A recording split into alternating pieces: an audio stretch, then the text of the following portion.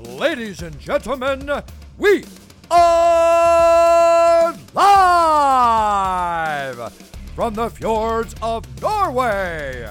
Introducing the #1 pound-for-pound podcast of the world. It's time for Fight Night Oslo!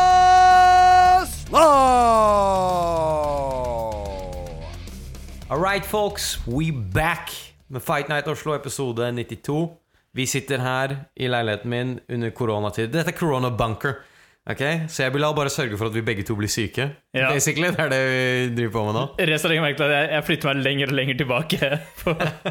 Jeg fikk ikke noe hugg eller noen ting når du kom inn. Nothing, man. Ingen kontakt. Jeg sendte en melding på forhånd. Det her blir 1 meter at all times, ass. Ja, man, ass. Ja, nei, men det, vet du, jeg tok meg selv i å tenke sånn. I helgen så jeg ut vinduet liksom sånn ut på balkongen, og så tenkte jeg sånn, men det her en udramatisk apokalypse, altså. Jeg så gamle folk som gikk rundt der. Jeg bare, det ikke end times for meg, altså. Nei, jeg var oppe på jeg tror du fikk den snappen du også. Jeg var ute og løp litt i går. Og så var jeg på toppen av Grestenkollen, og så var det sånn, det var bare helt fullt av folk der, helt som vanlig. Var det? Folk satt litt sånn hødla sammen i grupper. Jeg bare, hva faen er det folk driver med? Folk kjørte bilene sine opp og bare Vet du hva jeg elsker med den greia her? At jeg tenker sånn, fuck man, hvis dette faktisk hadde vært apokalypsen, så hadde de eneste. Tror du navere merker at det koronavirus en gang? Tror du de bare sånn der, det har ikke påvirket dem en damn shit, ikke sant? Det mange basement dwellers som ikke har merket noen forskjell. De immune, de kommer til å inherit the earth. Liksom sånn der, masse sånne introverte folk. Dette det de har forberedt seg på hele livet sitt, liksom. Oh man, ass. Alright. Perfect. Vi trosser basically apokalypsen for å bringe dere den casten her, fordi vi har et samfunnsansvar vi også. Ikke sant? Og det sånn, vi vet at alle dere sitter hjemme. Mange sitter isolert, kan ikke gå ut fordi dere kanskje smittet eller i karantene eller et eller annet. Og så tenker vi liksom, hva kan vi gjøre for å gjøre livet til disse folk bedre? Så jeg ser for meg en dude sjekker porteføljen sin, så bare, faen, aksjene mine sank med 50%. Ikke sant? Ja. Men der kom det en ny episode av Fight Night Oslo. Ikke sant? Ja, Sånn, vi gjorde dagen til alle bedre. Ja, la oss håpe. Jeg vet ikke, jeg tenkte sånn, en av de tingene vi har snakket litt om også, at hva faen det folk samler så jævlig mye dasspapir for i apokalypsen? What the fuck are you? Hvordan tror du apokalypsen kommer til å skje? Jeg har lyst til å snakke med en av dem. Hva det du ser for deg kommer til å skje 2 til 3 måneder fra nå? Altså, det sånn at du må bare It's just a shitfest.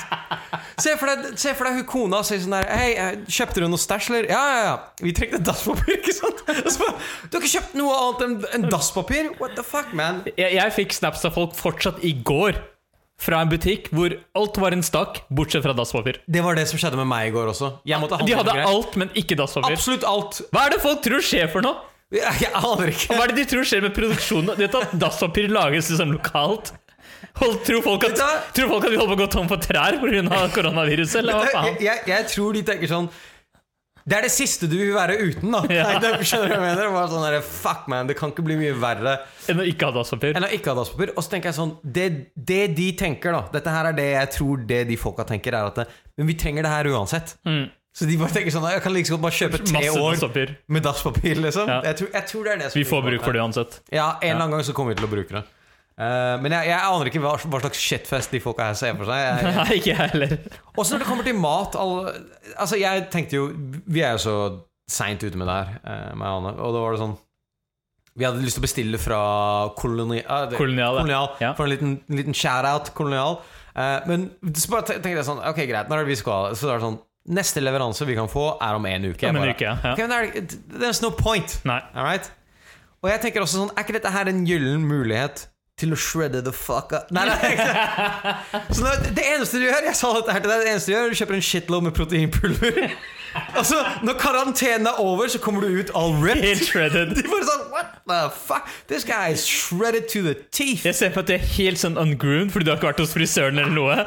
Du ser ut som en villmann, men du helt shredded. Du skal basically se ut som Wolverine. Hva heter han? Hugh Jackman. Ja, Hugh Jackman. Du skal se ut som han når han kommer ut. Klar til å fuck som shit up. Apokalypsen, hvis det hadde dette en gyllen anledning til å bare faste, get ripped. Vær hjemme. Yes. Du kan ikke gå og trene lenger heller, ikke sant? Alle sats, alt stengt. Exactly. Eneste du kan gjøre hjemme nå å bare ta litt push-ups av morgenen eller et eller annet sånt shit.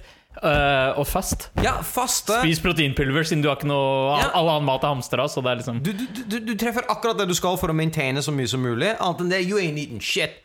Og da kan alle de folka grabbe så mye toalettpapir og alt mulig bullshit de vil. Cookies and everything. Og dette her var den andre fordelen, er at du trenger ikke engang dasspapir. Fordi du faster så bra at du trenger ikke engang å bæsje. Dette her er løsningen, ikke sant? Dette her er egentlig løsningen. I stedet for å kjøpe masse dasspapir og junkfood, så kommer ut shredded. Right? Men vet du faktisk vi er idioter, ikke hør på oss. Men altså, jeg tror faktisk når du faster, så er immunforsvaret dritlavt, liksom. Så, men du skal jo ikke ut uansett. Du skal ikke ut, så det er like greit. Men jeg vet ikke med deg, men jeg tenker sånn her, fuck it, det tar 5-10 minutter lenger å bare gå enn å ta bussen. I'm walking, man. Nei, men hvor skal du? Altså, jeg skal jo bare opp hit og til Johanna, liksom. Men, altså, du gidder jo ikke å ta bussen nå. Ja, nei, jeg tenkte han bussjåføren er fucked. Det var det første jeg tenkte når jeg sa det. Jeg sier nei, men jeg tok faktisk bussen her. Og du tok bussen hit? Men det som er, jeg tenkte, jeg ser an den bussen. Og hvis det er mer folk enn jeg liker, så går jeg rett av oss. Er det ikke sånn at det holder seg 12 timer på bare metal surfaces og sånne ting som det? Ja, ikke ta på en dritt. Jeg satte meg ikke ned. Jeg ser på meg, du holder pusten. Jeg tok ikke på noen ting. Jeg har på meg hansker. Jeg satte meg ikke ned. Ikke rør noe, liksom. Nei, det var sånn seriøst 8 folk på hele bussen, liksom. På en dobbelt leddbuss. Jeg følte det var safe nok. Men vet du, faktisk, jeg tror egentlig dette her er så jeg hører jo forskjellige ting. Sånn som i Italia så leste jeg at dødsratene, jeg sa det til deg, 6,4%. Jeg bare, that's no regular flu, man. 6,4%, det er høy dødsrate, ass. Ja, men det er veldig ujevn fordeling i aldersgruppene. Selvfølgelig, men er det så mange gamle folk i Italia, liksom? Nord-Italia, sikkert. Masse gamle folk. Kanskje ikke jeg kan nok om demografien. Ikke jeg heller. But it's kind of scary sånn sett. Men jeg vet ikke, jeg er typisk norsk her og tenker sånn, ingenting skjer med meg. Nei, men det er greit nok. Jeg tror bare det viktigste, og det har vel alle fått med seg, det er bare å ikke spre det videre til andre, liksom. Ja, som ikke tåler det. Men vet du hva, jeg tenkte sånn, er ikke dette her den beste løsningen på pensjonskrisen ever, liksom? We can't pay him back! Jeg ser for meg USA bare sånn, ok, vi vet at dette kommer til å spre videre, vi shaver av, vi får en bedre avtale mellom dere, så bare spre det her, ikke sant? Ikke sant. Alright, så nei, jeg vet ikke, jeg basically, jeg har workstation hjemme nå, det er det eneste. Jeg kan ikke trene heller, så bra samvittighet. Dette her legger jo litt sånn demper på alle planene våre, bortsett fra meg da, jeg kan jo fortsatt gå ut og løpe, liksom. Men synes du det fortsatt er safe, liksom? Hva da? La oss si du løper med den gjengen din. Nei, jeg løper ikke med noen. Nei, okay, jeg løper alene. Nei, det er en av de safere tingene du kan gjøre. Men det er sånn, borte hos meg da, jeg bor like ved Akerselva. Der er det folk, nå er det sånn, siden treningssenteren er stengt, så er det sånn opphopning av folk som løper opp og ned Akerselva. Bare, you motherfuckers. Men heldigvis, det er ikke min rute. Jeg er oppe i skaven eller et eller annet sted, sånn som i går, hvor det ikke er basically. Jeg møter ikke på noen andre folk da. Smooth. Ja, nei, herregud, altså. Jeg har sett at treningsstudio stenger også. Men jeg tenker sånn, jeg så han karen som for eksempel bumpris og de som jobber i kassa sånn, du blir betalt for lite for det her. Det var det første jeg tenkte. Jeg bare, man, you are fucked. Ja, shit, jeg synes synd på de folka der, ass.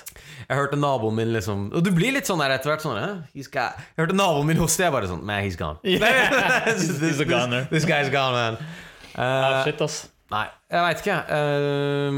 Jeg har ikke tenkt. Hva tenker du gjøre? La oss si at treningssenteren blir stengt i overskuelig fremtid, liksom. Vet du, det eneste de gjør for meg akkurat nå er at de gir meg bedre samvittighet. For nå kan jeg ikke trene uansett. Du implementerer ikke noen hjemmerutiner eller liksom et eller annet sånt shit? Vet du, det jeg faktisk nå kommer det en nydelig segway her. Det jeg faktisk har prøvd å gjøre litt av er du vet meg, jeg er wagecucker og alt mulig sånt shit. Men det jeg har prøvd å implementere nå er Wim Hof shitet. Wim Hof pusteteknikken. Ja. Og liksom isbadgreiene og sånne ting som det. Ja, så hvis folk ikke har hørt for forrige episode 91, så burde de gå og gjøre det. Etter at de har hørt ferdig den her, selvfølgelig. For da hadde vi vært på Wim Hof metodekurs og snakket masse om det shitet der.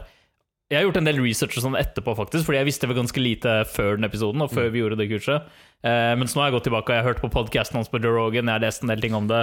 Ble du også mer nysgjerrig på det? Ja, jeg ble dritnysgjerrig. Jeg hørte på podcasten hans også. Synes ikke det. Han var 100% sånn som jeg så for meg som en person. Eller hørtes 100% ut som jeg så for meg.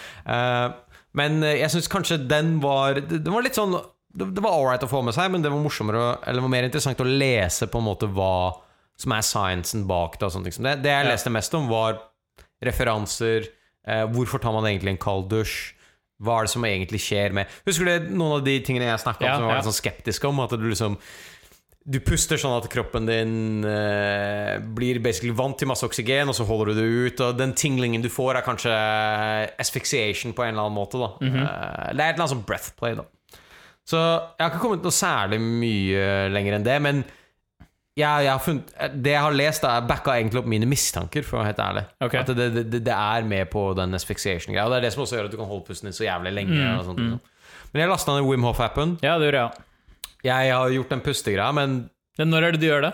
Jeg gjør det, noen ganger så har jeg gjort det før jeg skal ta dusjen. Som mannemann, på en måte type. Men det var helt i begynnelsen. Jeg prøver å gjøre det om morgenen, men jeg skikkelig dårlig på morgenrutiner. Men når du har gjort det på kvelden, har du lagt deg ned et eller annet sted? Sånn som du gjorde på kurset? Legger meg på sofaen, og så prøver du liksom puste i den der mønstret, magen, brystet, opp hodet ut. Prøver å gjøre den greia der, og så gjør jeg det prøver å gjøre det i den takten som han gjør da. Ja, det følger du i appen? I sånn med lyden, fordi du har sånn det jo sånn guide da, i appen som du kan følge. Wim Hof som guider deg selv. Men den går ganske fort. Ja, så jeg prøver faktisk å pushe meg litt til å gjøre det fortere, for jeg vil på et eller annet tidspunkt komme på den pacen da, som han har. Selv om de sa du trenger ikke gjøre det så fort liksom. Nei, og det vanskeligere å gjøre det så fort på en måte. Ja, det I hvert fall synes jeg da. Ja. Men, det sa vel hun instruktøren også, at det en så rask pace som at du trenger litt trening for å komme deg dit. Men jeg prøver å keepe litt mer opp da, sånn at det gradvis så regner jeg med at jeg håper jeg hadde kommet dit. Og det jo helt insane hvor lenge du kan holde pusten din og sånne ting. Etter det, og så har jeg stikket inn i done my thing, man. Bare cold shower. Så jeg vet ikke, hvordan går det med deg? Jeg har ikke gjort så mye av den pustingen. Det har jeg vært dårlig på, selv om jeg burde gjøre det. Nå som jeg liksom har shavet av la oss si en halvtime hver vei til jobb, kanskje litt mindre, men sånn røff 20-30 minutter, så det sånn, du kan bruke en tid på å gjøre noe fornuftig i stedet. Faen, vet du, det må jeg si, den tiden jeg får inn på å ikke stelle meg liksom, du kan ha på deg en slåbrok og en t-skjorte liksom. Og den tiden jeg ikke bruker på å stelle meg eller liksom komme meg fra A til B, det gjør at jeg faktisk sover ut sånn at jeg klar. Du har jo kortet ned ganske mye tid. Ja, kortet ned ganske mye tid. Jeg bare sånn, fucking jeg skjønner. Så jeg tenker faktisk at dette egentlig en sånn gyllen anledning til å få seg noen morgenrutiner, fordi nå har du faktisk litt, hvis du klarer å ikke bare liksom legge deg senere og stå opp desto senere, men klarer å liksom fortsette å holde din gamle rutine, men legge inn liksom noe nytt da på morgenen, så det helt genialt. Men det her minner meg om det du snakket om. Hva heter han der søvneksperten igjen? Matthew Walker. Hva heter skillboka da? Why We Sleep. Ja, han har også vært på podcasten til Joe Rogan, og så har jeg hørt han flere andre steder, så jeg bestemte meg for å gå gjennom hele boka, som jeg synes var dritbra. Kan anbefale til alle. 5 tomler opp? Ja, helt klart. Jeg lærte masse. Så jeg jævlig interessert i det selv, fordi jeg synes den podcasten han hadde på Joe Rogan var dritfet, og noe jævlig spennende. Og en ting dere kan gjøre hvis dere interessert i å høre det her, at dere kan sjekke bare på Redditen, Cliff Notes fra Joe Rogan podcast, sitt intervju med han der, så ser du på en måte hvor viktig søvn da, i forhold til restitusjon og egentlig alt da, kognitiv våkenhet og sånt. Men en av de tingene jeg sitter litt igjen med at du sa også noen folk har bare et sånt sovemønster som bare de programmert til. Mitt mye mer programmert til det her da. Skjønner jeg mener, jeg våkner opp sånn rundt 8 da har jeg good liksom. Så jeg tror dette mye bedre for min sånn naturlig klokke. Ja, ikke sant? Og jeg merker sykt stor forskjell sånn sett. Ja, men det bra. Men nei, jeg har ikke vært så flink med pustinga. Jeg tenker at jeg har lyst til å prøve å legge det på meg, men nå har jeg også jeg kan ta mitt eget råd, prøve å gjøre det på morgenen liksom. Hvor lang tid bruker du cirka når du har gjort det? Vet du, jeg skal være helt ærlig. 10 minutter? 5? Nei. Oh man, you give me way too much credit. Greit. Jeg går gjennom 1 runde. Det det jeg har gjort. Det går ganske fort. Jeg tror jeg gikk gjennom 2 runder en gang, men jeg gikk som regel bare gjennom 1 runde. Hvor mange runder hadde vi da vi var på kurset? Jeg tror vi var oppe i 4. Ja, ikke sant? 4 runder, Men da får du virkelig den effekten da. Nei, altså, jeg tror ikke det trenger å ta så veldig lang tid. Jeg bare husker ikke helt hvor lang tid vi brukte på det. Jeg husker at vi brukte litt tid på kurset, men da hadde vi jo ganske mange runder, som du sa da. Så måtte vi lære oss teknikken og sånne ting som det. Men som hun dama sa da, bare én runde utgjør en ganske stor forskjell. Hvis vi tenker som Tim Ferriss, hvis vi tenker litt som Tim Ferriss nå, 20% gir deg 80% av resultatet. Jeg skal begynne å si Jeg skal si som alt nå. Jeg skal begynne å si som alt nå. Men han inne på noe der da. Altså, jeg følte at jeg fikk i hvert fall noe ut av den ene runden. Ja, det bra. Også når jeg... men det tror jeg også. Det sånn, jeg skjønner hva du mener med at du gjør det for å manne deg opp før den cold showeren, fordi cold showeren har jeg gjort. Så jeg ferdig med min andre uke nå, så jeg har hatt en uke med 15 sekunder kalders... La oss bare opplyse. Jeg husker ikke hvor mye vi snakket om det her sist, men challengen basically at du dusjer som normalt, og de siste x antall sekundene så skal du bare skru over på helt kaldt vann og dusje kaldt. Men vent da, fordi jeg må bare si at jeg ga et veldig dårlig råd her. Så jeg har prøvd på dette her før også, og det jeg gjorde var... fordi forrige gang hadde ingen av oss gjort det, eller ingen av oss hadde fulgt Wim Hof-greia, men du hadde testet det før. Jeg hadde prøvd cold showers før, bare på sånn morsomt eksperiment. Det var om sommeren også. Og det jeg gjorde var at jeg gikk gradvis kaldere, liksom. Det er veldig dårlig. Når du sa det, så tenkte jeg bare, oi fy faen, no shit, no fucking way, altså. Men så til Bilal's credit, bare gå all cold med en gang da. Jeg tror det er mye jeg som har prøvd begge deler, det er milvis. Det er mye bedre. Så gå full on på kaldt vann, og første uka skal du gjøre det 15 sekunder 15 sekunder 5 dager i uka 5 av 7 dager skal du gjøre det. Uke 2, 30 sekunder. Uke 3, 45. Og uke 4, 1 minutt. Etter det er du basically Wim Hof master, eller? Ja, men vet du, jeg tror kanskje det. Fordi dette her er min erfaring. Så for det første det er en pain in the ass å time de greiene her, fordi du er all wet og alt mulig sånn shit, og så må du liksom sette på timeren. Så det jeg pleier å gjøre fordi det tar litt tid å snu meg, skru alt mulig sånn, så jeg setter den på liksom sånn 5 sekunder mer da enn det den egentlig er, ikke sant? Så bare, ok, som en bombe så legger du den fra deg, så snur du deg, så gjør du do your business. Men her er det jeg har erfart mellom 15 og 30 sekunder. Det er ikke så stor forskjell. Det er ikke det, ass. Fordi når du først har bikka over liksom 15 sekunder, så er du liksom... Da er du inne i det. Da er du inne i det, og de neste 15 sekundene er ikke så bad. Men det jeg faktisk merker, og det her må du svare på, det er jævlig nysgjerrig på om du merker det, er at når jeg holder den Wim Hof-metodikken, altså når jeg fokuserer og går inn i hodet mitt og puster ut sånn som planlagt, så funker det mye bedre. Fordi noen ganger, altså hvis jeg noen ganger fucker litt opp, og så begynner jeg å puste fortere og sånt, så merker jeg med en gang at jeg liksom sklir ut av det da. At jeg begynner å bli kald. Jeg merket det veldig stor forskjell, fordi aller første gang jeg gjorde det, de første gangene jeg tok 15 sekunder, første uka, da hadde jeg ikke fokus i det hele tatt. Det er sånn, jeg skrudde over, det var sånn, jeg visste ikke helt hva jeg skulle forvente, ikke sant? Så jeg bare skrudde over, og så begynte jeg nesten å basically hyperventilere med en gang, fordi det er så sjokk, ikke sant, første gangen. Og det var bare 15 drittsekunder liksom. Og så neste dag så bare sånn, ok, nå må jeg huske liksom, hva er det jeg gjorde på det kurset og sånne ting. Liksom, du pusta dypt, rolig. Altså du hadde en veldig sånn kontrollert pust da. Når du gjorde det, det var en helt annen greie med en gang. Og så er det den, jeg er helt enig. Og så er det den der det høres med, nå kommer det, warning, det høres ut som bullshit, men det er den aksepten nå.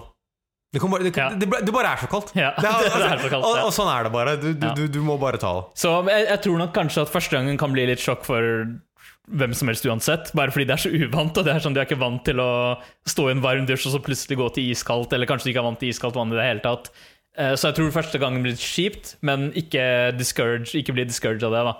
Bare prøv å gjøre det igjen, og så bare fokusere på å puste rolig. Aksepter det.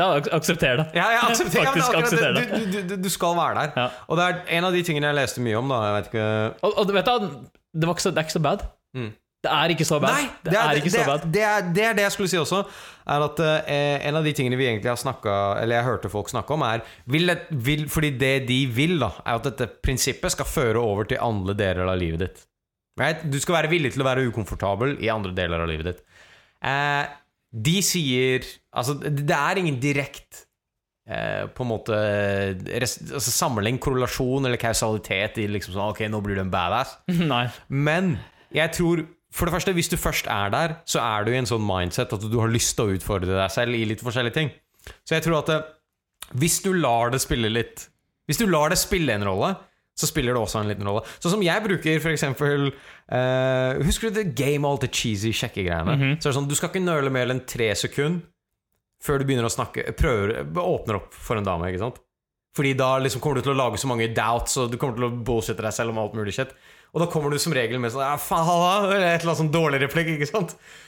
Men det prinsippet der, og liksom, du kan ikke nøle mer enn 3 sekunder for å sette den i gang. Det har hjulpet noe jævlig. Sånn at fordi da, hvis ikke så begynner du å bullshitte deg selv om, faen, jeg trenger ikke det i dag, og sånt. Og vet du, når jeg ferdig med den der isdusjen, jeg tar alltid en sånn der, når jeg ferdig så tar jeg alltid over trynet mitt, sånn at jeg får sånn mega brain freeze. Og så når jeg ferdig med det, man, du så wired. Du så klar til å gå da. Det var det jeg skulle spørre deg om faktisk, hvordan hva du faktisk gjør i løpet av de 15 eller nå 30 sekunder da. Fordi du har vel hatt 30 sekunder nå det også. 30. Så neste uke det 45. Og jeg gleder meg til 45 også. Det blir kult. Men jeg startet faktisk 2 dager etter det. Ikke sant. Men det jeg lurer på fordi en ting når vi var på det kurset og gikk inn i det vannet på Sørenga, ikke sant? Du blir liksom du blir jo omsluttet av vann, ikke sant? Det var noe helt annet. Det var noe annet. Men i dusjen så det sånn, altså du får jo ikke dekt overalt. Hva gjør du? Står du stille? Snur du deg i løpet? Altså jeg vil lure på hvordan det du faktisk gjennomfører det? Jeg tenkte hvor kleint hadde det vært hvis vi gjorde den dusjen sammen. Man, der du inne på noe, sånn. Jeg gjør sånn, ikke sant? Og så tar jeg bare nei, det jeg gjør at jeg prøver å treffe så mye som mulig av kroppen min. Så jeg lar den treffe liksom sånn bakdelen av hodet og så bakryggen, fordi da dekker jeg så mye surface som mulig egentlig. Men faktisk i dag så følte jeg meg litt som en bitch for eksempel, fordi nå jeg immun på de stedene. Ikke sant? Så nå den helt nummen. Så det liksom det. Så jeg beveger meg litt sånn at jeg kjenner det liksom sånn overalt. Så du snur deg ikke rundt? Jeg snur meg ikke rundt. Det fordi jeg prøvde å liksom ta sånn at jeg skal få overalt. Skjønner du hva jeg mener? Du må alltid oppe det. Nei, men jeg sier ikke at dette nødvendigvis verre. Det derfor jeg lurte på hva du gjorde. Fordi for meg så det sånn, la oss si at jeg starter med å ta det foran, ikke sant? Og så tar jeg kanskje hodet litt frem og får det på hodet og sånn, og så snur jeg meg og får det på ryggen, ikke sant? Men når du driver og switcher sånn rundt, så får du faktisk litt relief fra et område til et annet, ikke sant? Så da føles det sånn, dette her juks? Hva det egentlig skal gjøre? Skjønner du hva jeg mener? Det litt sånn der, fordi du får ikke alt, du klarer ikke å dekke hele kroppen med en dusj. Samtidig uansett, ikke sant? Ja, men det akkurat det. Jeg tenker, så jeg prøver å jeg synes det faktisk ubehagelig å bare ha en del sånn super cold, liksom. Så før jeg runder av, så tar jeg bare sånn der on my own time. Så tar jeg liksom en sånn bare for å dekke meg. Men hodet definitivt der det skjer, altså. Så som første gangen så tok jeg liksom hele greia bare straight on my head. Og ingenting annet, men da var jeg faen. Du får sånn major brain freeze. Jeg fikk sånn brain freeze at det var helt vilt, liksom. Så. Fordi hodet var faktisk også det eneste kroppsdelen som ikke var i vann når vi gjorde den der på det kurset da. Altså poenget var å få kroppen ned og få mest mulig overflate, ikke sant? Ja, men vet du, faktisk, det kurset var så, eller jeg følte liksom den dyppen var så hardcore. Forresten, guys, be du for en shout-out her, altså. Jeg så det bildet, vi så noen bilder av liksom som hvordan vi satt til, og så ser jeg hele sirkelen, og så det bare sånn en flekk litt lenger ute. Men du var all alone der. Du vet han karen jeg tok tak i, så jeg fortalte at jeg holdt hånda til han som jeg holdt på å daue. Det var han ene instruktøren. Jeg fikk det ikke med meg en gang. Var det han instruktøren? Ja, det var han der som lignet på broren til en kamerat av oss. Jeg fikk ikke med meg at det var han en gang. Så jeg var så arvet. Men jeg så på dere, jeg bare faen dere andre cheatet litt, fordi dere hadde liksom sånn litt øvre bryst over vannet. Ja, liksom. Vi var fordi vi som sto mer grunt, alle vi hadde litt mindre surface. Så altså, det jo ikke deres feil, fordi vi sto i en sirkel, så nå var jo naturligvis nærmere stranda enn jeg som var helt ytterst da. Ja, ikke sant. Men du ser, jeg var den som var deepest i den øverste greia. Fordi det var egentlig det jeg prøvde å si sist da, var at når vi gikk ut, og så sto vi i en sirkel, og jeg var en av de første som gikk ut, så jeg var liksom helt ute da. Og vi holdt hender, og jeg ville slippe hendene til folka med en gang. Og med en gang jeg gjorde det, så begynte jeg å drifte litt bakover. Så jeg gikk bare dypere og dypere i vannet. Og samtidig så skal du jo fokusere. Jeg bare sånn, jeg kan ikke begynne å tenke på det, så jeg måtte bare fokusere på pust og alt det der. Så jeg måtte bare, liksom bare la det gå, det at jeg holdt på å flyte bakover. Vet du hva du basically hadde? Du hadde basically med deg en annen person i flow-tanken. Det equivalent av det. Du bare faen, jeg dulter bort Nei, så jeg hadde virkelig vannet helt opp til haka liksom. Du gikk deep. Men den kulden der da, det var liksom sånn I'm gonna die kulde, mens dette her sånn, faen det kaldt. Det er så bra å ha den standarden der hvor det var så hardt, fordi nå det sånn Du har vært gjennom noe så jævlig mye verre da. Ja, ikke sant, så det gjør det lettere. Det gjør det. Men vet du, jeg har begynt å like en cold shower. Det har blitt en del av rutinen min. Jeg har gjort det liksom jeg har 2 uker nå. Uppa det mellom de 2 ukene fra 15 til 30 sekunder. Jeg er veldig klar for 45 neste uke. Men, og det er det jeg sier til deg. Jeg har følt meg helt siden jeg startet med det her. Og jeg vet ikke, jeg er veldig sånn susceptible. Ja, du er det. Men en av de greiene jeg føler er at jeg er litt mer energized. Ja. Jeg er litt mer energized. Ja, man føler seg i hvert fall jævlig bra etter det greiene der. Jævlig. Altså, du avslutter på kald. Ikke gå tilbake til varmt eller sånn for å få igjen varme eller noe sånn bullshit. Ta de sekundene, og så skrur du av dusjen og tørk deg. Du kommer til å føle deg amazing etterpå. Det er jævlig digg. Nå skal jeg bruke et ord jeg synes egentlig Rassøl bruker mye, men du blir jævlig frisk. Det føles friskt, ikke sant? Ja, så den er dude, kudos. Eller fuck it, jeg kommer i hvert fall til å fortsette med det. Ja, jeg også. Men hva gjør man liksom etter uke 4, når du har gjort den 1 minutt en uke? Skal du bare fortsette med det, liksom? Jeg tror, for det første, da må jeg sjekke litt hva andre redditors eller hva faen driver med. Men jeg kommer til å fortsette oppe det, altså. Ja. Du fortsetter oppe det, ja? Du skal opp i sånn 10 minutter til slutt? Nei, men altså, jeg tror så lenge 2 minutter. Altså, jeg tror du kan ikke streame den bare på balls. Det shrinkagen der kan bli. Altså, du må være selectable. Altså, du må være litt sånn selektiv. Men jeg tror 2 minutter, det burde gå helt fint. 2 minutter burde gå helt fint. Vi var jo 2 minutter i det vannet, liksom. Så nei, men jeg tror det. Hva tenker du da? Nei, jeg vet ikke liksom hva som er på en måte anbefalt, eller hva som er endgame. Så jeg tenkte også at jeg skulle prøve å undersøke det litt. Men gjør det, hvis du gjør noe research, så si ifra. Det er jo fortsatt et par uker til vi kommer til 1 minutt, så. Ja, og dette her vil jeg si til folk. Hvis dere liksom sånn tips, hvis dere bare sånn takeaway, hvis du, sånn som jeg noen ganger tar en powernap når jeg kommer hjem, dette her er den beste måten etter powernappen å starte på nytt igjen, liksom. Tar den her, boom, nå er du klar for en ny dag. Interessant. Ja, nei, det funker som faen. Ja, nei, det er veldig kult. Og jeg synes også bare det er interessant å som sagt lese litt mer om Wim Hof og de greiene hans etter at jeg hadde kurset. Jeg visste ikke at han har blitt så mye testet som det han har blitt. Altså han har vært med på mye forskningsprosjekter og blitt undersøkt eller studert ganske mye da. Er ikke en av de tingene som jeg synes hørtes insane ut, er at han ble sprøytet med E. coli, og så drepte han hele den greia. Han drepte E. colien i løpet av sånn 8 timer eller noe. Ja. Det er crazy. Det er helt insane. Ja, altså han er jo helt ridiculous sånn person. Det er ganske vilt å høre på. Savage, han ser ut som en savage. Men det er det jeg liker med han også, at han har den der mentaliteten hans er litt sånn savage. Han er ikke sånn yogi-mentalitet. Han er mye mer en sånn fighter-mentalitet, hvis du skjønner hva jeg mener, når du hører på hvordan han snakker og hvordan han fremstår da. Han er sånn her, jeg fuckings bare gjør det, ikke noe bullshit liksom. Ja, han prøver, det virker som han prøver ikke å rappe ting som er inn i bullshit heller, når han snakker da. Det høres, men han er også sånn, han gjør det han selv vil. Han gir litt det at folk studerer og sånt, that's a bonus, ikke sant? Han gjør det her uansett. Nei, jævlig fett. Altså, hvis dere er interessert i det, så sjekk ut Joe Rogan og hør forrige podcast. Eller kan du bare hoppe i en kalddusj? Hvis du har lyst til bare hoppe i en kalddusj, bare gjør det. Jeg pleier å ha med klokka forresten, det er det jeg skulle si i sted. Fordi jeg med stoppklokke. Sånn at jeg legger den til siden. Når jeg er ferdig med dusje, så tar jeg den på, og så setter jeg en timer på de sekundene jeg skal ha. Og så begynner den bare å dure med en gang jeg er ferdig, og da vet jeg at jeg kan. Så da får jeg mye mer nøyaktig timing da. Fordi sånn som første gangen, jeg vet ikke hva du gjør, pleier du å ha mobilen din? Jeg har mobilen min, men jeg har den liksom utenfor, så jeg må åpne opp. Ja, jeg skjønner, det er litt mer styr. For første gangen så tenkte jeg sånn, skal jeg ta med noe? Nei, jeg bare teller.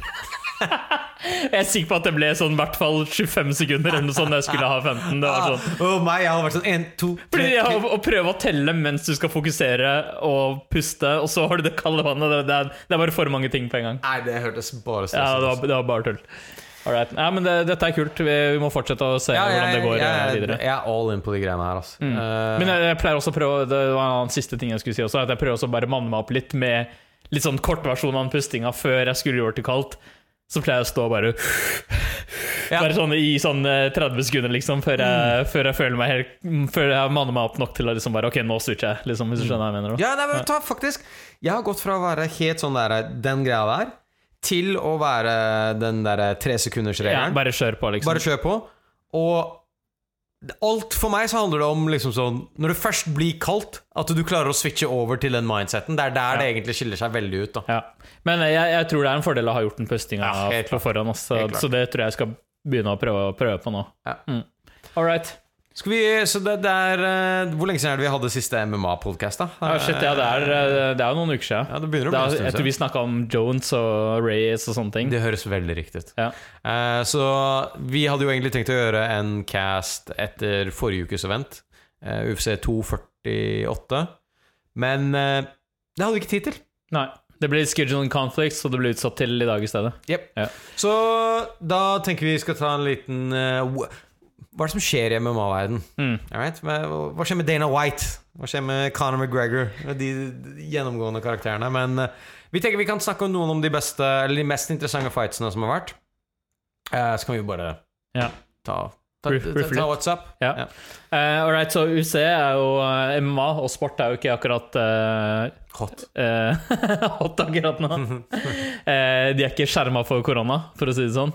Så det første jeg tenkte på, jeg vet ikke med deg, var sånn, fuck, dette her kommer til å kansellere Khabib og Tony en gang til, ikke sant? Ja, du sendte meg det. Jeg tenkte sånn der, I cannot fucking believe it. Gud vil ikke at de to folka her skal slåss. Altså, det er sånn, alt som kan gå galt med den kampen her har gått galt sånn 5 ganger nå. Det må være en pandemi for å liksom stoppe dem til å slåss. Jeg bare, ok, så den fighten her har vært cancela 4 ganger allerede. 4 ganger. Det er insane. Og det har vært sånn, jeg husker ikke engang alle årsakene lenger. Det har vært sånn weight issues, det har vært at noen har blitt skadet. Forrige gang så var det 2 dager før, eller hva faen det var, at Tony klarte å tryne på, han tryna på en pressekonferanse. Han tryna på ledningen på pressekonferanse fordi han hadde på seg solbriller inne.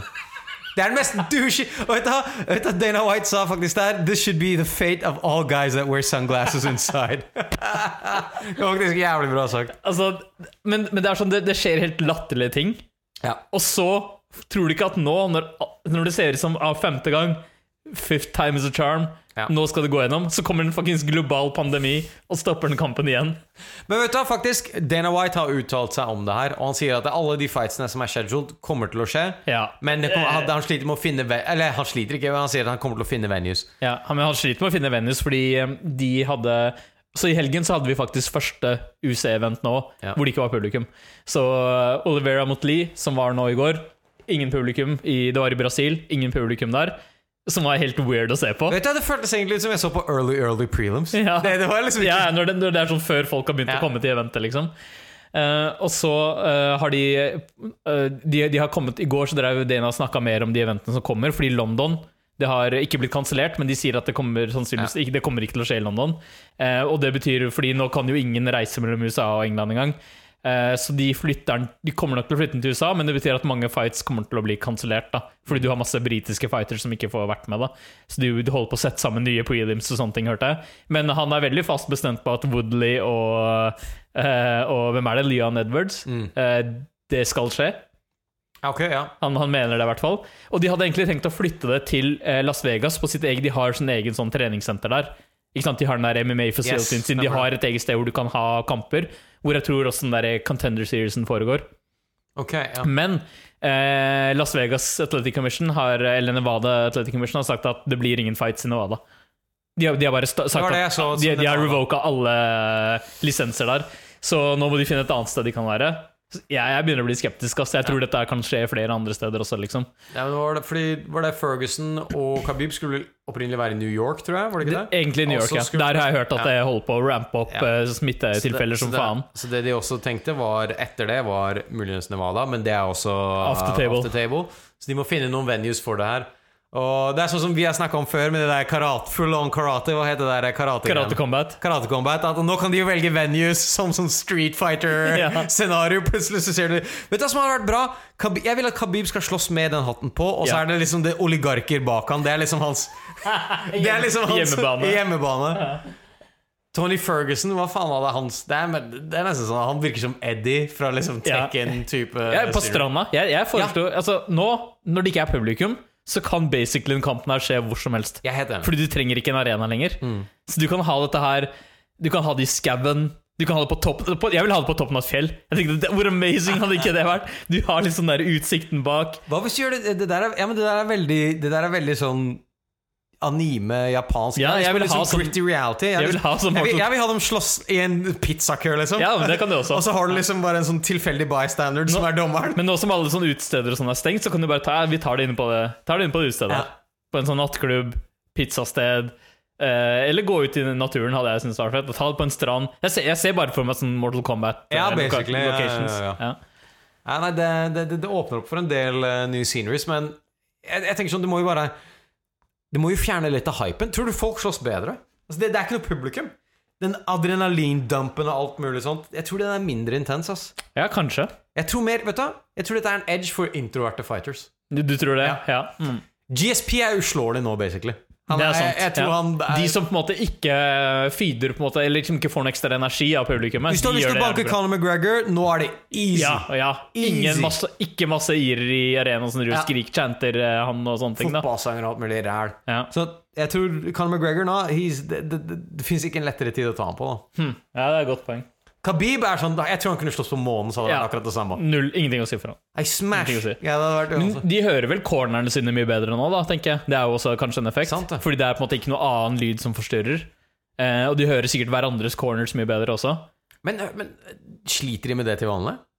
Jeg vet ikke hvor mye de sliter med det, men du hører jo på noen events, på de største eventene, hvor mye lyd det kan være fra publikum. Så jeg tenker i hvert fall at nå er det i hvert fall ingen annen lyd som distraherer, så det må jo bli litt tydeligere, liksom. Jeg tenker jo også sånn, er det ikke sånn i amerikansk fotball at du har sånn headpiece? Du hører hva coachen sier. Har du ikke det? I MMA? Nei. I amerikansk fotball. Ja, der har de det. Ja, fordi de roper jo ikke der, fordi det er for store avstander, liksom. Men ja, der har jo typisk... Hvem er det? Jeg kan ingenting om amerikansk fotball. Quarterback er han som kaster. Ja, men er det ikke han som liksom er på en måte lederen i laget eller et eller annet? Nei, vet du hva, det som det er det samme som lead guitarist i et band. Det er han som får mest ass. Så det, på en måte jeg vet ikke om han trenger å være captain, men jeg tror det er veldig det er alltid liksom. Men det er i hvert fall en person da som er liksom lederen for laget. Har du sett Tom Brady? Har du sett Tom Brady? Ja. Ok, greit. Hvordan det? Ja, fordi han er sånn, jeg ser for meg sånn stereotypisk sånn her quarterback, sånn chin, model wife. Yep. Ja, okay. Han er den mest stereotypiske. Ja, greit. Okay, greit. Men de har i hvert fall sånn earpiece, og de har kommunikasjon med coachen. Og så er det hans jobb å liksom spre det videre. Så vidt jeg vet da, jeg kan ingenting om coachen, det. Men vet du, da har plutselig corneren litt mer å si, ikke sant? Styrer deg. Ja, det har det. Men det tror jeg har vært en av de tingene som har vært sånn diskutert, eller jeg vet ikke om kritisert, men i hvert fall diskutert i amerikansk fotball også, er om på en måte at coach-teamet på en måte har alt for mye å si, fordi de basically styrer. Altså, det blir nesten å spille et videospill for dem da. De får med overført kommandoer direkte til laget på en veldig sånn enkel måte da. Og så er spørsmålet sånn, burde det egentlig være mer opp til laget selv? Jeg synes det gir jo på en måte en helt annen verdi til corneren da. Ja, det gjør det. Det er litt kult egentlig. Men det som hadde vært litt morsomt var hvis man kunne nesten styre det som basically Tekken-spill da, Men det er jo sånn, noen coaches snakker om det i MMA også, at noen fighters er så på en måte in tune med corneren sin og med treneren sin, at de klarer å respondere på det treneren sier veldig raskt og umiddelbart da. Så jeg tror jeg hørte om Frank Edgar for eksempel, at han er nesten som å styre han er nesten som å spille et videospill for treneren, fordi treneren bare shouter commands, og så gjør han akkurat det liksom. Shit ass, vet du, jeg tror det en ting er at jeg tror fighteren ser åpninger ingen andre ser. Ja, selvfølgelig. For å ha den helt åpen. Så jeg tror kanskje det kan være litt overbearing også. Men ok, bare en ting til. Husker du jeg snakket om at hva heter den? Diego Sanchez? Ja, han har bare en sånn dude som er i corneren hans. Som er helt weird. Han er helt weird. Og så leste jeg litt om de rådene han hadde gitt i corneren til Diego Sanchez. Og det var ting som sånn, be the shadow. Og liksom sånn han har bare gitt bullshit-råd til Diego Sanchez. Men vet du, dette her er min yndlingscamp nå. Du har Diego Sanchez som er completely washed out og insane, som går rundt som en sånn hane i ringen. Og så har du han total lunaticen her som gir han sånn bullshit hippie-advice. Det er bare sånn der, den corneren her er helt ulikt alle andre. Jeg har bare hørt litt fra treningene også, fordi jeg tror det var Emil Mek blant annet som hadde vært og trent litt med dem, og han sa at han fyren her er helt batshit crazy. Han hadde løpt etter dem med kniv i cagen og masse sånne greier. Jeg var sånn, hva er det som holder på å skje i den campen her? Oh man, that is amazing. Ja, så men he's still going, man. He's still going. Vet du, jeg så en sånn reunion med Two Fightersne, og så han var den eneste som fortsatt slåss. Alle de andre hadde blitt dadbods ganger 5 liksom. Shit. Jeg bare, fuck man, you're still in it. Du kan si hva du vil, men det er hardt ass. Ja, det er ganske sjukt faktisk. Men det er jo sånn, hvis du går fra å være en toppidrettsutøver til å ikke trene noe og gi faen, og fortsetter å spise sånn som du gjorde før for eksempel, Altså for meg, jeg blir fortsatt overrasket. Jeg hørte på den podcasten med Alexander Volkanovski, med Joe Rogan akkurat. Og han sånn, det er ikke så lenge siden han fightet med Holloway. Han sa at akkurat nå han sånn helt out of shape, fordi han har lett seg selv gå litt. Jeg bare tenker sånn, selv med toppidrettsutøvere som som trener så mye, så det sånn, hvis de bare har en liten pause, og de fortsetter å spise som før, så bare vekta øker som faen, liksom. Det crazy. Altså, det går fort, når du... Jeg vet ikke, jeg tror også det jævlig digg for liksom sånn, du vet, boksere, og i hvert fall de som må passe på, som i vektklasser. Det var sånn der, når de ferdig, de bare, hva er det du ikke savner? Missing weight, liksom. Det liksom det å kunne spise hva faen de vil. Og cut weight, ja. Cut weight, De må alltid holde seg innenfor sånn superstramt. Jeg tror det at hvis du har gjort det så store deler av livet ditt, og så plutselig slipper du bare let it go ganger 10. Men jeg vil si det som overrasker meg litt, at selv folk som trener så mye, må jobbe ganske hardt for å klare å holde seg on point på vekta, liksom. Ja, det crazy, altså. Spesielt, men vet du, jeg tror dette folk som Volkanovski, så han kan ha sånn 3-4 training sessions om dagen, ikke sant? Det så jævlig mye, og fortsatt så må han passe på så mye, da. Ja, det helt vilt. Det helt vilt. Sånn det på liksom the very top, ikke sant? Ja. De folka her såpass, de bruker sikkert alt de trenger. De trenger ikke toalettpapir. De trenger ikke toalettpapir, Kroppen bare bruker absolutt alt. Alright, men skal vi prøve å komme oss shit, vi har en litt lang liste med fights her. Jeg litt fristet til at vi snakker veldig kort om de, bare for å ta en recap av det som har vært siden sist. Jeg tror det ganske Vi tar det i kronologisk rekkefølge. Let's do so. Alright, så vi hadde en jævlig fet kamp med Felder og Hooker, så den så du vel? Den så jeg, ja.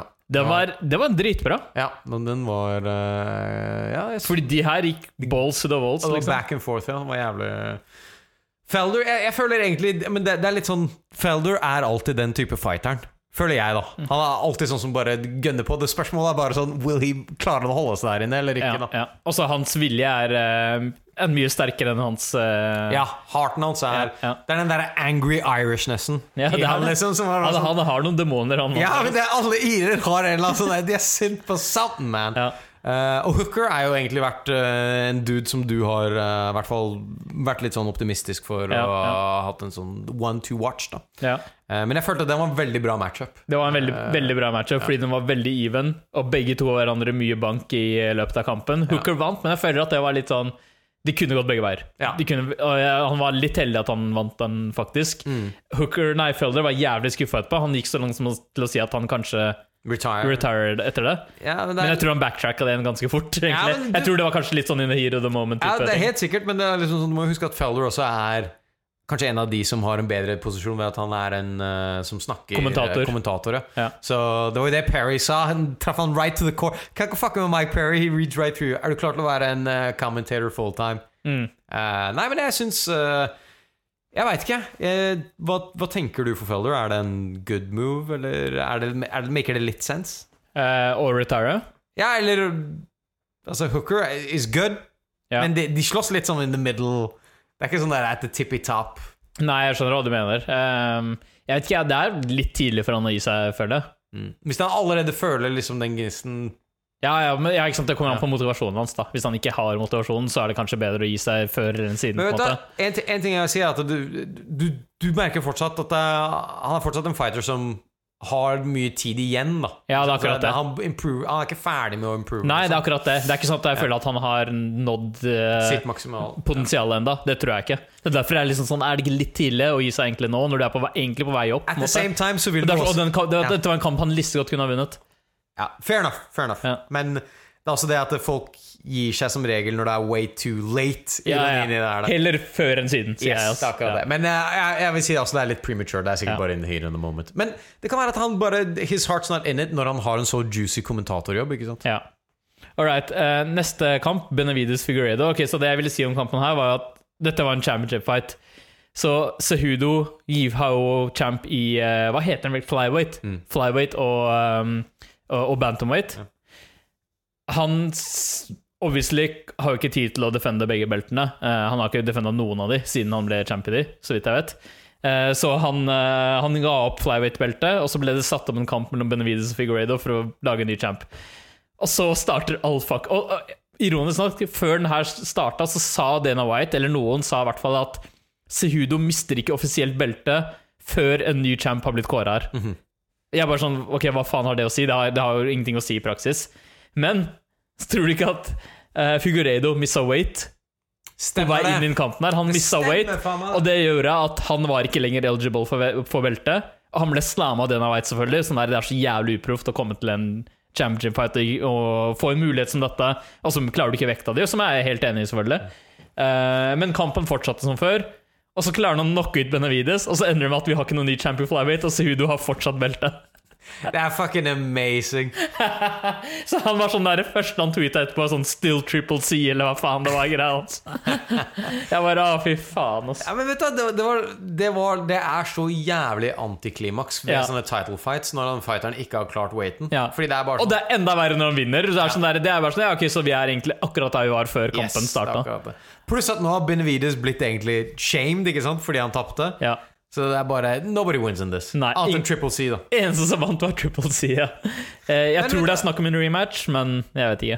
Overrasket deg. Så når vi snakker om fighters som ser ut som de har på en måte ferdigutviklet seg, Benavides, holy shit man, han helt lik. Altså, jeg synes han har, i de siste kampene sine, har faktisk sett ganske bra ut. I den kampen her synes jeg han så dårlig ut.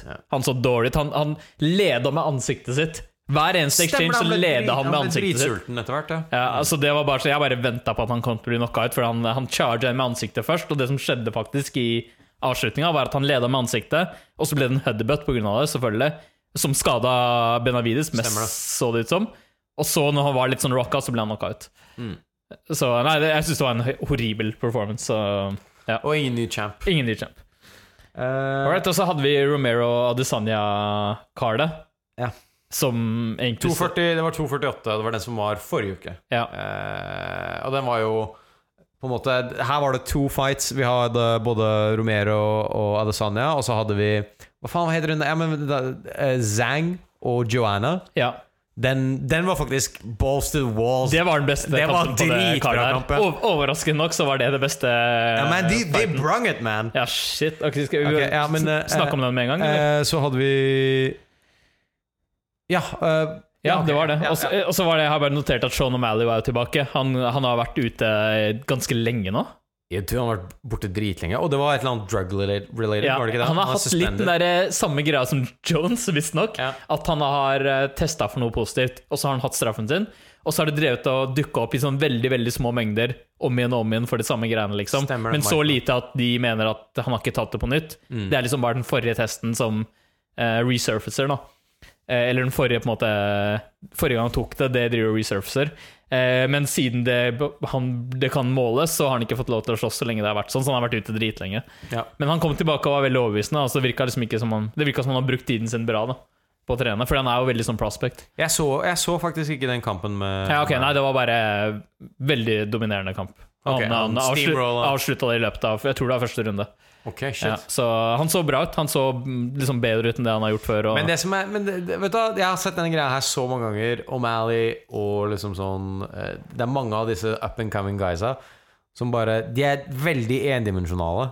Og det bare sånn, når de blir testet av noen som liksom virkelig tester dem i all facets, som regel så tar det litt tid før de også bare, han ikke så god egentlig.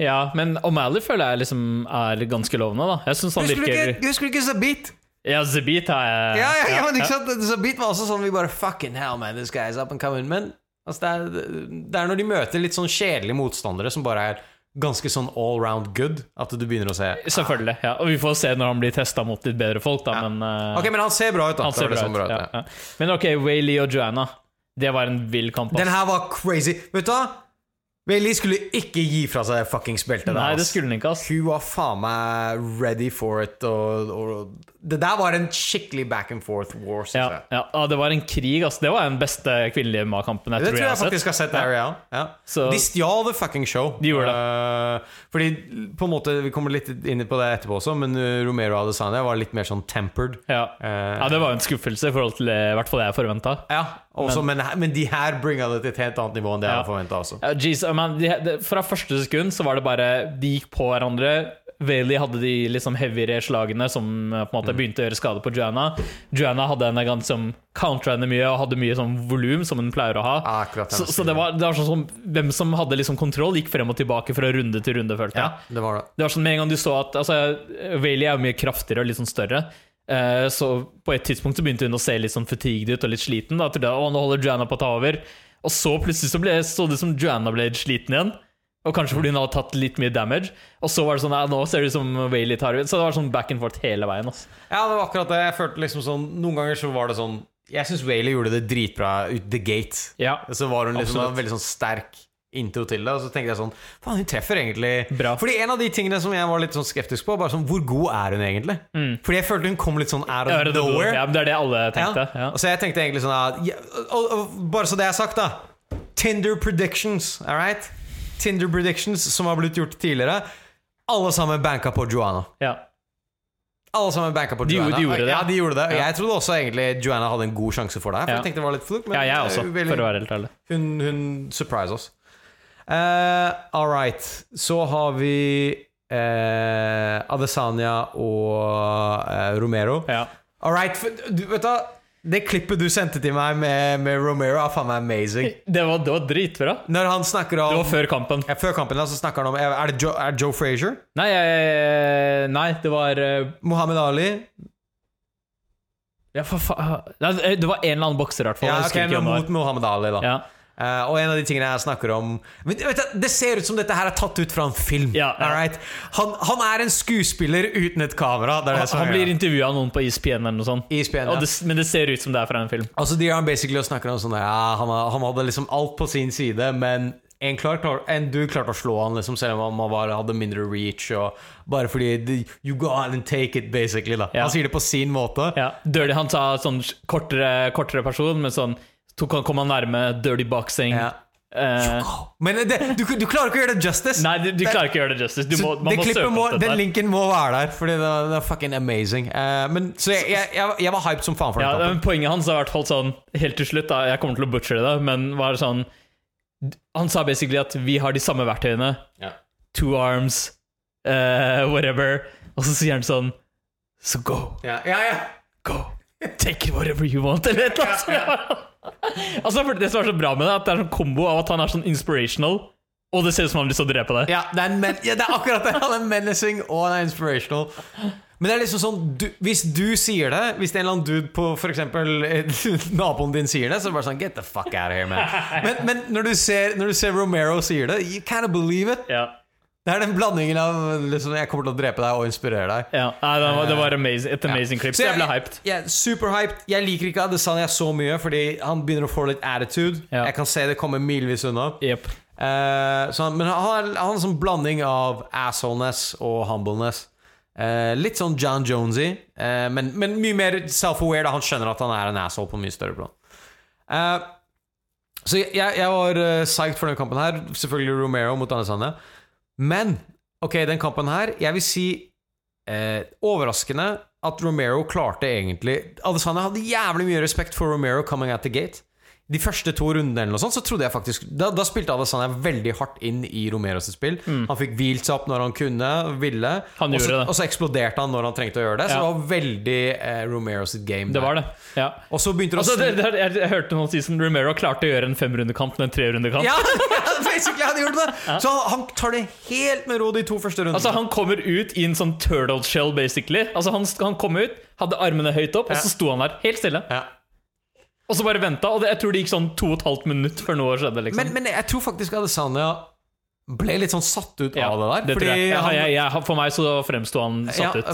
Fordi liksom sånn, han agerte ikke nok da, til det pointet at jeg følte, nå husker jeg ikke helt, men jeg mener at de 2 første rundene var veldig sånn Romero-heavy. Han klarte å utnytte det. Ikke bare med forhold til at han stjal de rundene med veldig lite effort, men han, basically det, lite effort. Han hadde ikke trengt å bruke så mye energi for å i det hele tatt initiere eller vinne de rundene. Altså det skjedde nesten ingenting de rundene. Så det var sånn, du trengte bare gjøre et minimalt effort for å vinne runden, fordi det skjedde så lite ellers da. Og derfor følte jeg liksom at det gikk egentlig litt sånn. Da husker jeg ikke hvordan jeg skåret det rundt i runden lenger, men jeg husker i hvert fall at jeg tenkte at Romero holdt på å liksom han lå veldig ved å gjøre ingenting, så holder han på å vinne akkurat nå. Ja, akkurat det. Og vi sa jo at den forrige kampen var veldig close. Den her var også veldig close. Eller inntil et visst punkt da, kanskje sånn. Ja, men resultatet var debattert liksom. Ja, runde 5 så følte jeg egentlig jeg lente meg mer mot Adesanya at that point. Og jeg føler egentlig det er veldig sjelden når jeg lener meg mot noen uten at det er wrong, to be honest, etter jeg har sett kampen, of course. Men jeg følte bare gradvis så klarte han å gaine mer og mer edge da. Ja, det gjorde han. Han var mer aktiv etter hvert. Men altså ok, kan jeg bare si en ting? Hva faen? Hvorfor tok ikke Romero han ned? Jeg vet, men han prøvde i hvert fall på en gang. Han prøvde en gang, og det funket bitte litt. Så tenkte jeg sånn, just bare fortsett. Bare gjør litt mer av det der. Ok, ja, men all in all, den kampen her var dritskuffende, synes jeg, fordi det skjedde så ekstremt lite. Og altså, det virket som begge to ventet på hverandre. Begge to ville at den andre skulle initiere, så du selv kunne countre. Og dette her har vi sett litt sånn før også, at når du har liksom to folk som har veldig lyst til å countre, så er det ingen som gjør noen ting, fordi du bare venter på den andre. Jeg fikk litt sånn flashback til Tyron Woodley og Steven Thompson. Husker du da to ekstremt kjedelige titelkamper hvor begge to bare basically ventet på den andre. Jeg føler jeg fikk litt det samme her. Jeg har nesten glemt de kampene. Ikke sant? Ja, det bare skjedde veldig lite da. Og det skjedde veldig lite i den kampen her også. Det virket som Romero vil spare energi. Det er det han gjør. Altså han venter, han prøver å slå ned kampen, han skaper inaktivitet, og så eksploderer han for å prøve å skade deg, liksom. Men i den kampen her så synes jeg han tok ekstremt lite initiativ selv. I hvert fall utover i kampen. Gjorde veldig lite, liksom. Jeg tror begge to kom i en funk. De kom i en funk. Etter den første runden så kom de i en funk der var det, oh, this is the game. Ingen klarte å bryte det, liksom, etterpå. Men jeg føler faen meg Så Adesanya prøvde å åpne opp litt, og Romero prøvde å liksom countre innimellom, hadde litt sånn suksess innimellom, liksom. Florisene hans, noen av dem var suksessfulle. Altså Adesanya tenker sånn, han skal bare komme seg out of the way. Så noen ganger ser det litt latterlig ut med en dude som løper i ringen liksom, og sånt, men det er jo basically det. Han hadde på en måte riktig strategi, men begge to åpnet veldig lite. Men det jeg synes var litt sånn weirdest med dette var etterpå, så beskyldte basically begge to hverandre for å ikke ha gjort noe. Perfekt plan. Men det er sånn, men ingen av dere gjorde noe selv, på en måte. Ja, dette er ikke folk med mye selvinnsikt. Jeg bare synes selv det var helt latterlig egentlig fra begge to sin side, fordi Romero anklagde Adesanya for å løpe. Han sa at han bare, hvordan skal jeg slåss med noen som løper hele tiden? Men samtidig, han prøvde ikke ofte å skape noe selv. Han skaper veldig lite selv. Og Adesanya sa at Romero gjorde aldri noe. Altså han bare turtle opp og gjorde liksom ingenting. Han sa at men du prøvde heller ikke å angripe han så veldig mye selv, på en måte. Altså, det ble bare en veldig rar kamp hvor ingen gjorde noe, og begge anklagde den andre for ikke å gjøre noe etterpå, liksom. Men det som er så sjukt, og det som er sjukt med den fighten her, er at dette her er en fight på papiret. Du tenker sånn, ok, this is gonna be det er crazy, man. Det kommer til å bli crazy. Men når det er sagt, så jeg tror kanskje det er bare en dårlig. De var litt uheldige med matchupen og headspace og sånne ting som det. For du har sett Adesanya i fete fights. Du har sett Romero mot Costa, for eksempel. Det var en fight på papiret som translatet til virkeligheten. Vet du hvor sjelden det er? Ja, det er sant. Det var en dritbra kamp med Romero. Men der var det Costa som var pådriveren. Altså, han var aggressor. Han gikk til angrep på Romero. Og han slåss mot Romero sånn som det egentlig ikke burde slåss med Romero, men han gjorde det likevel da. Og klarte å vinne. Adesanya slåss jo ikke sånn mot han i det hele tatt, ikke sant? Han prøvde ikke å gå på han prøvde liksom unngå de der flurryene til. Men faktisk, Adesanya ble truffet mer. Jeg tror han var mer i hodet sitt enn det jeg har sett han før. Ironisk nok mer i hodet sitt enn det han var mot Whittaker. Mye mer. Så det var litt sånn overraskende. Men I don't know. Men Whittaker hadde også en veldig dårlig kamp mot Adesanya fordi han prøvde å engage han så mye, litt sånn ukarakteristisk hardt da, og fikk egentlig betale for det fordi Adesanya counter han så mye. Nå så bare ingen tok initiativ da. Nei, begge to bare ventet på den sweet counteren typ. Men jeg følte det var mer Romeros spill enn det ble Adesanya. Jeg er overrasket at Adesanya havnet så mye i Romero sitt game. Altså, det var det som fordi det var det jeg tenkte gjennom, i hvert fall i første 2 runder, at ok, nå holder han på å bare gå rett inn i det spillet Romero vil ha. Han vil at det skal være rolig. Han vil at lite skal skje, sånn at han kan angripe. Tenk deg liksom sånn, nesten ingenting har jo skjedd, men du har tatt 2 runder. Det var liksom det jeg tenkte var Adesanya sin situasjon. Altså, det jeg var litt overrasket over var at det var sånn, på slutten da, så følte jeg at hvis jeg hadde vært Adesanya nå, så hadde ikke jeg hatt veldig stor confidence i at jeg holdt på å vinne eller retaine beltet mitt. Så jeg var litt overrasket over at han ikke åpnet opp mer. Men jeg var også litt men vet du, igjen, begge to. Jeg var sånn, man, Romero, hvor mange title fights er du trygg på at du holder på å vinne akkurat nå, liksom? Ikke sant? Ingen av dem gikk etter det til det nivået som situasjonen egentlig Fordi, ikke sant, tenk deg at dette var en title fight. Ikke sant? Dere slåss for beltet, liksom. Dere slåss for beltet, så var det egentlig litt sånn labert. Dana White blastet Romero mest etter kampen og sa at det var basically han som burde tatt initiativ og ikke gjorde det, fordi han mente liksom at dette er sannsynligvis hans siste title shot og sånne ting. Jeg følte da til dels, men jeg følte at ingen av de satt kan ha følt seg veldig trygge. Og når ingen føler seg trygge, så synes jeg det litt rart at ingen tar initiativ heller da. Nei, jeg følte at dette kunne liksom, med de dommeravgjørelsene vi ofte ser, så kunne dette lett gått bare hvilken som helst Vet du hva, kanskje de tenkte sånn, vet du hva? We leave it to chance. Det liksom, 50-50. Ja, 50-50, begge to bare sånn, enten så kan vi gå, prøve å drepe hverandre, og det kommer fortsatt til å være 50-50. Ja. De var liksom sånn, let's just keep it at this. Ja. Nei, men det var i hvert fall ikke den kampen jeg hadde håpet på å se da. Nei, ikke jeg. Terningkast 2. Ja, jeg er enig. Ok, så, men det var noen fights denne helgen. I går faktisk. I Brasil, på en arena uten folk. Ja. Og vi snakket litt om det her, men jeg vet hva, jeg har faktisk lyst til å snakke om Walker og Krylov. Når du snakket i sted om Prospect som du får ikke testet det ordentlig før du kommer på visst nivå. Jeg tenkte over Walker hele tiden. Ja, men det var akkurat han jeg hadde in mind, ikke sant? Så Johnny Walker, som et fuckings whiskymerke, men Johnny Walker han jo en sånn up and coming dude, og han har bare size, speed, confidence. Han virker som han kommer til å være liksom en real force to be reckoned with. Og han hvor gammel? 22? Something like that? Det så ung? Ja, ok, han et eller annet veldig ungt. Tok jeg mye? Ja, jeg tror du tok litt mye, ass. Ok, ja, greit. Men jeg ville sagt 26. Nei, jeg tror han 25. Ikke mer enn 25. Altså. Ok, greit. Ja, anyway. Uansett, så han slåss mot Krylov. Skal vi se hva Ja, Nikita Krylov, ja. Nikita, han dritsvær russer. Og det her litt sånn, fordi sist gang vi så Johnny Walker, så ble han knocka ut. Var det ikke det? Av Corey Anderson. Ja. Men før det så har han da tenkte vi sånn, han fikk seg en wake-up call. Han fikk en wake-up call, fordi før det så har han smashet alt av motstandere. Og han har shamet, han har basically manhandlet dem da. Ja. Men lavere level competition selvfølgelig. Yes. Så han har knust mange cans. Men nå det liksom sånn, nå skal han slåss mot han wrestleren her. Og så fikk vi se på en måte hva resultatet var. Og jeg synes han klarte å holde seg noenlunde greit, men han ble mer eller mindre manhandlet, eller tatt mot gjerdet og dratt ned og han ble for tung. Han fikk ikke spilt sitt spill i det hele tatt. Nei, han gjorde ikke det. Han hadde noen bra moments også på bakken faktisk, hvor han klarte å reverse litt og sånne ting. Men du bare så etter hvert at han ble veldig fatigued. Altså han hadde ikke cardioen til å klare å klarer ikke å, selv om det bare var 3 runder, så var ikke cardioen hans bra nok for en sånn type kamp da. Og det gikk jævlig fort. Jeg vet ikke om du så det, men han så litt sånn sluggish ut etter nesten bare første gang han ble holdt opp mot gjerdet. Og det var mesteparten av fighten, var bare at han ble holdt, dratt mot gjerdet, lagt ned, og så der scrambler det litt selvfølgelig, men det var en sånn gritty, scrappy fight. Så det var morsomt å se liksom Walker på vei opp, fordi han bare drev og finishet folk i løpet av sånn 30 sekunder og sånn. Men nå, med en gang han har møtt litt bedre motstand, så først ble han jo knocka ut av Corey Anderson. Som man var sånn, var det litt fluky, jeg vet ikke. Og så ser du den kampen her, hvor han egentlig bare ble dominert, så innser du at kanskje han ikke var så god som du trodde. Men det ingen som så god straight out the gate som man tror. Du har ikke fått sjans til å se holdene, sånn som Zabit, ikke sant? Og Johnny Walker, og sikkert og Sean O'Malley også.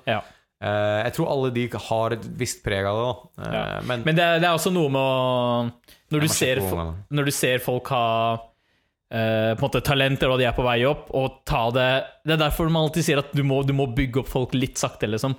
Du kan ikke kaste jeg tror kanskje det gikk litt fort med Walker da, for eksempel. At han gikk litt fra de som var ganske lavt ranket, til at han plutselig Corey Anderson som var ranket ganske høyt i light heavyweight da.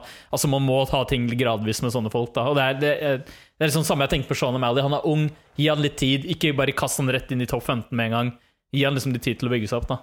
Ja, nei, altså, jeg tror kanskje det det som skjer veldig mye når du på en måte har den targeten på deg, og du så up and coming, at de bare har lyst til å putte deg inn i hva som helst. Ikke sant? De vil jo gi deg sånn high profile fights veldig fort, men UFC gjør ikke alltid det feil. De gjør det litt feil. Jeg synes de litt sånn hit and miss innimellom. Noen ganger så de flinke med å ta prospects og gi dem liksom nok tid også. Ja, nei, altså jeg tror alt kommer an på her hvor mye penger du har bak deg, men jeg helt enig med deg i prinsippet. Men det som hvis du spør Sean om har du lyst på en fight som way above your liksom sånn league, men det dritmye penger involvert. He's gonna take it! De kommer til å ta det uansett. Men jeg helt enig med deg. Altså, la de bygges opp litt grann. Spesielt de som har liksom sånn, noe helt særeget ved det. Men det jeg ser som regel at de fightersene man legger veldig godt merke til, dritgode i en ting som veldig sexy, men så slåss de mot, når de møter sånn, litt sånn all-roundy dudes, og folk liksom hvis du har slåss 4 ganger, så har folk tape på deg, og da det liksom, da det en helt annen bag. Ja, det det. Alright, skal vi bare ta Oliveira og Lee til slutt, eller? La oss gjøre det. Ja. Hva tenkte du? Vet du hva, Lee har et ego som ikke matcher hvor han i karrieren sin. Faen, ass! Jeg tror det var liksom nail on the head. Ja. Han har brukt alt for mye tid liksom, på intervjuer og bullshit og branding og han er Tyrone Woodley uten liksom the pedigree i bakgrunnen. Og som om han en champ allerede. Som han en champ, og han ter seg liksom sånn ok, greit. Som han kommer til å ha titelbelte. Det det. Han beter seg som han kommer til å ha titelbelte på en eller annen tidspunkt. It's just a matter of time. Oliveira derimot, han sånn veteran. Hvor mange fights har han vært i, liksom? Jeg så på statsene før kampen startet at han var mest submissions i UFC.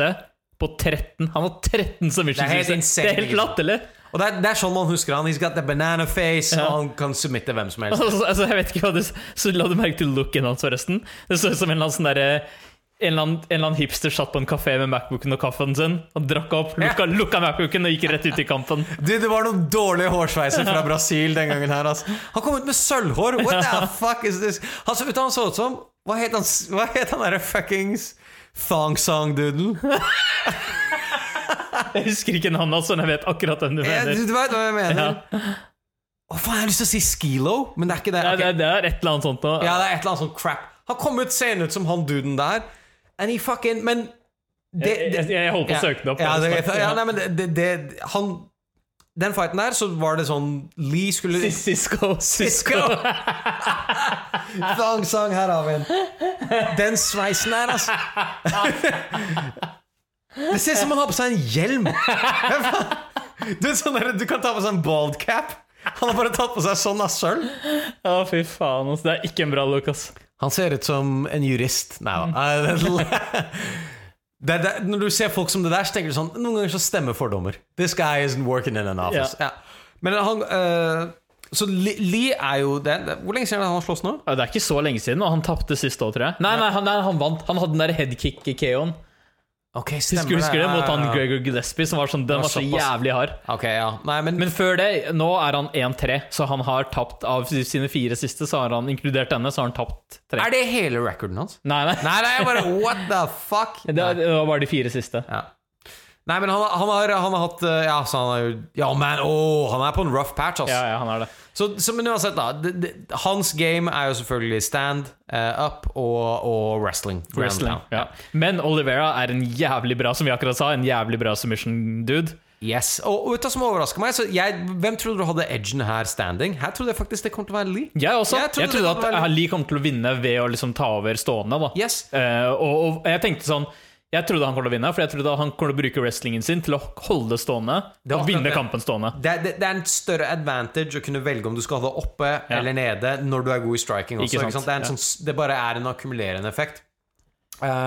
Så jeg følte egentlig at jeg var på same page der. Jeg trodde han kom til å vinne det her. Og så føler jeg egentlig Oliveira, han har submittet mange, men han også litt sånn gatekeeper? Men han har vært litt sånn gatekeeper veldig lenge, egentlig. Så jeg føler egentlig sånn jeg så faktisk etter den her at noen hadde skrevet sånn late graduator fra gatekeeper-status. Ja, så skrev han det? Men det jævlig. Så det en bevissthet rundt det da. Men så jeg så egentlig for meg at Lee kom til å asse han. Eller ikke asse han, men at han kommer til å vinne. Liksom.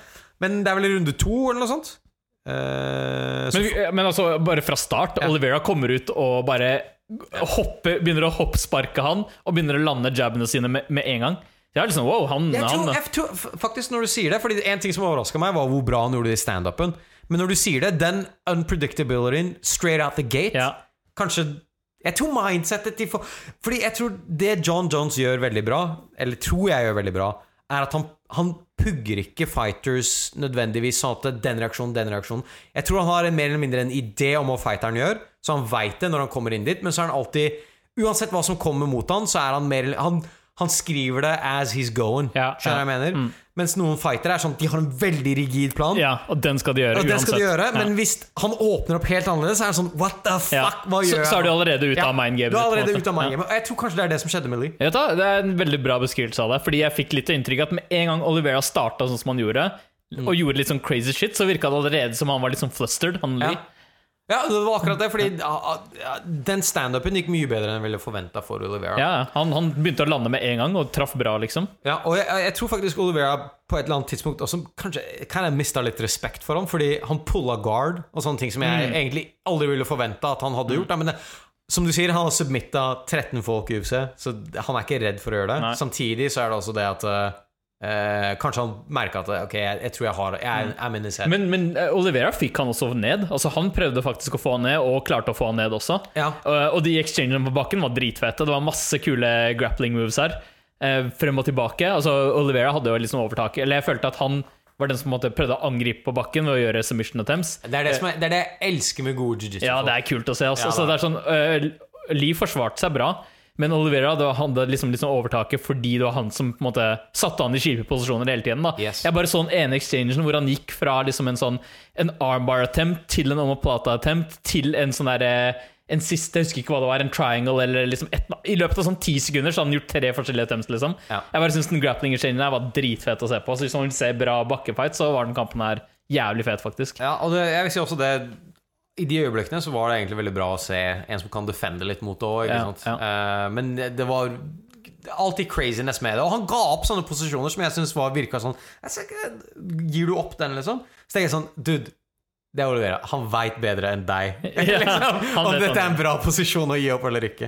Men det var noen sånn triangle attempts og sånt som han bare droppet, fordi han kjente sikkert den her kommer ikke til å funke da. Men veldig god til å liksom gå fra en ting til en annen. Bare sånn veldig sånn sømløst da. Og bare få gir motstanden hele tiden nye ting å tenke på da. Ja, det var jævlig sykt fett, og den var jo egentlig bare er det runde 2 han får den ut?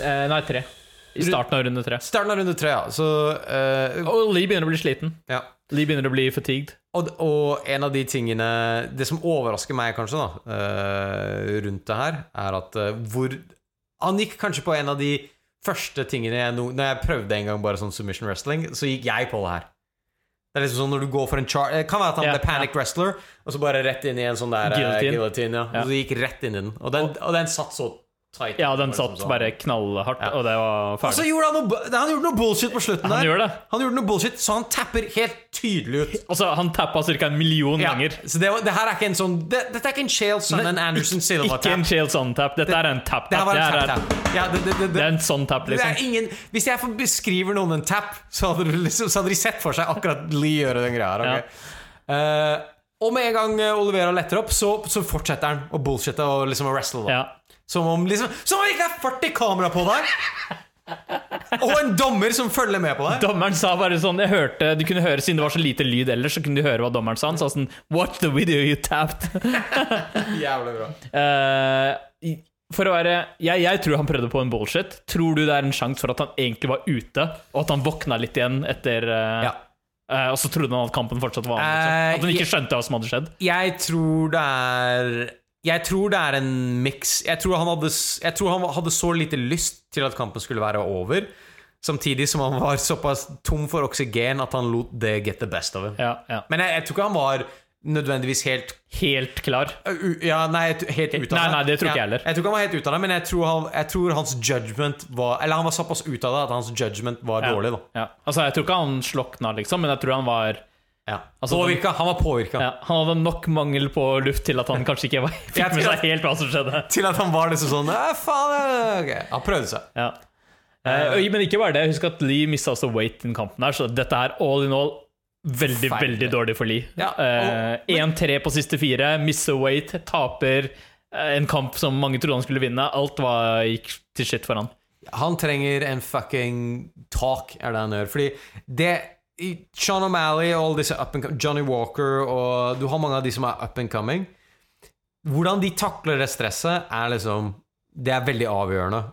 Men det jeg føler kanskje Lee har gjort, er å takle det på en av de dårligste måtene. Og det er den Tyrone Woodley. Han tror han er Tyrone Woodley allerede, liksom. Og så gjør han det så dårlig. Han har allerede begynt å reape the rewards, uten at han nødvendigvis Tyrone viste oss hvordan vi gjør det. Ok, du må få beltet først, så kan du sitte på det. Jeg tenkte sånn, Jesus, kan ikke du bare gå opp til welterweight nå? Men så ser jeg at han gikk jo faktisk opp til welterweight for bare litt siden, og tappte mot Dos Anjos, så han er i en litt sånn kjip posisjon. Jeg tror det som er kjipt er at han har veldig mye bra tools, Men jeg tror det er mye bullshit I sidelinesene som fucker med hans motivasjon. Jeg tror han hadde mye bra suksess I starten I USA, og han lot det gå til hodet hans alt for raskt. Og nå er han I en sånn funk da. Og jeg sier ikke at han ikke så god, men jeg sier at den campen og den måten han gjør ting på nå, I don't think it's working. Nei, det ikke det. Nei. Alright. Det var jeg tror vi har snakket om alt som verdt å snakke om innenfor Emma I hvert fall. Tror jeg, og selvfølgelig, det blir jo vi får se hvordan det blir med disse korona-fuckings altså, fort kan hende at vi får bare sånn portforbud og alt, og plutselig kan vi ikke gjøre dette her lenger på en stund. Det kan være, men altså, vi får se, bare tenke også på med fightsene og alt det der. Så Dana White insisterer jo på at dette her skal fortsette. Jeg vet ikke om det en bra move å gjøre det I det hele tatt eller ikke. Jeg bare tenker sånn, tenk hvor hardt det hadde backfire hvis det viser seg at en person fordi, ok, det ingen publikum, men det fortsatt en del folk. Du så det på en eventet som var nå, at det en del folk der. Du har security, du har alle legene, du har coachene, du har dommer. Altså det en del folk der da, kamerafolka og så videre. Hvis det skulle vise seg at på et av disse eventene så var det en person som hadde smitte som de ikke visste om, da kommer det hele den greia til å backfire så jævlig. Fordi alle andre sportsevents har blitt kansellert. UC basically det eneste som fortsatt mener at de skal holde på nå. Nei, det hadde vært helt klønete. Kan du ta alle I hazmats ut? De som slåss også. Det sånn Breaking Bad, Jesse og fucking Mr. White. Så vi får se hva som skjer. Dana White mener nå, as of right now, I dag når vi gjør recordinga, så mener Dana White fortsatt at alle kamper som alle main events I hvert fall, som scheduled, skal pågå som planlagt. Eller ikke som planlagt da, men de skal foregå på en eller annen måte. Hvis fightsene skjer, så kommer det I hvert fall til å være eller eventsene skjer, så kommer det I hvert fall til å være sinnssykt med shake-ups, tror jeg, bare på grunn av transport og alt mulig. Det blir det nok. Jeg mest spent på bare Khabib og Tony. Det må skje. Det ikke meningen at det skal skje. Det ikke meningen at det skal skje. En av de kommer til å være smittet altså. Bare sånn for å være helt sikker på at det ikke kan skje, så kommer Gud til å smitte en av de. Fuck. Nei, det blir spennende å se. Jeg synes jeg håper bare liksom sånn, vi ikke får noe mer. Jeg vet ikke om du har fulgt med på aksjemarkedet og sånne ting som det, men det går til shit. Det rough, ass. Det går hardt utover økonomien nå. Fy faen. Og jeg trodde liksom, det skulle ikke sølv og sånne ting være en hedge mot det. Det sånn, Not right sølv now. har gått fucking, Nei, men vi får se da. Hvis verden fortsatt her, så får vi en ny cast. Så kommer det en ny cast. Cold showers og new casts. Nei, hvis ikke så vi alle gone. Da det den siste. Jeg håper dere enjoy. Håper dere nøt dem en svarte. All right.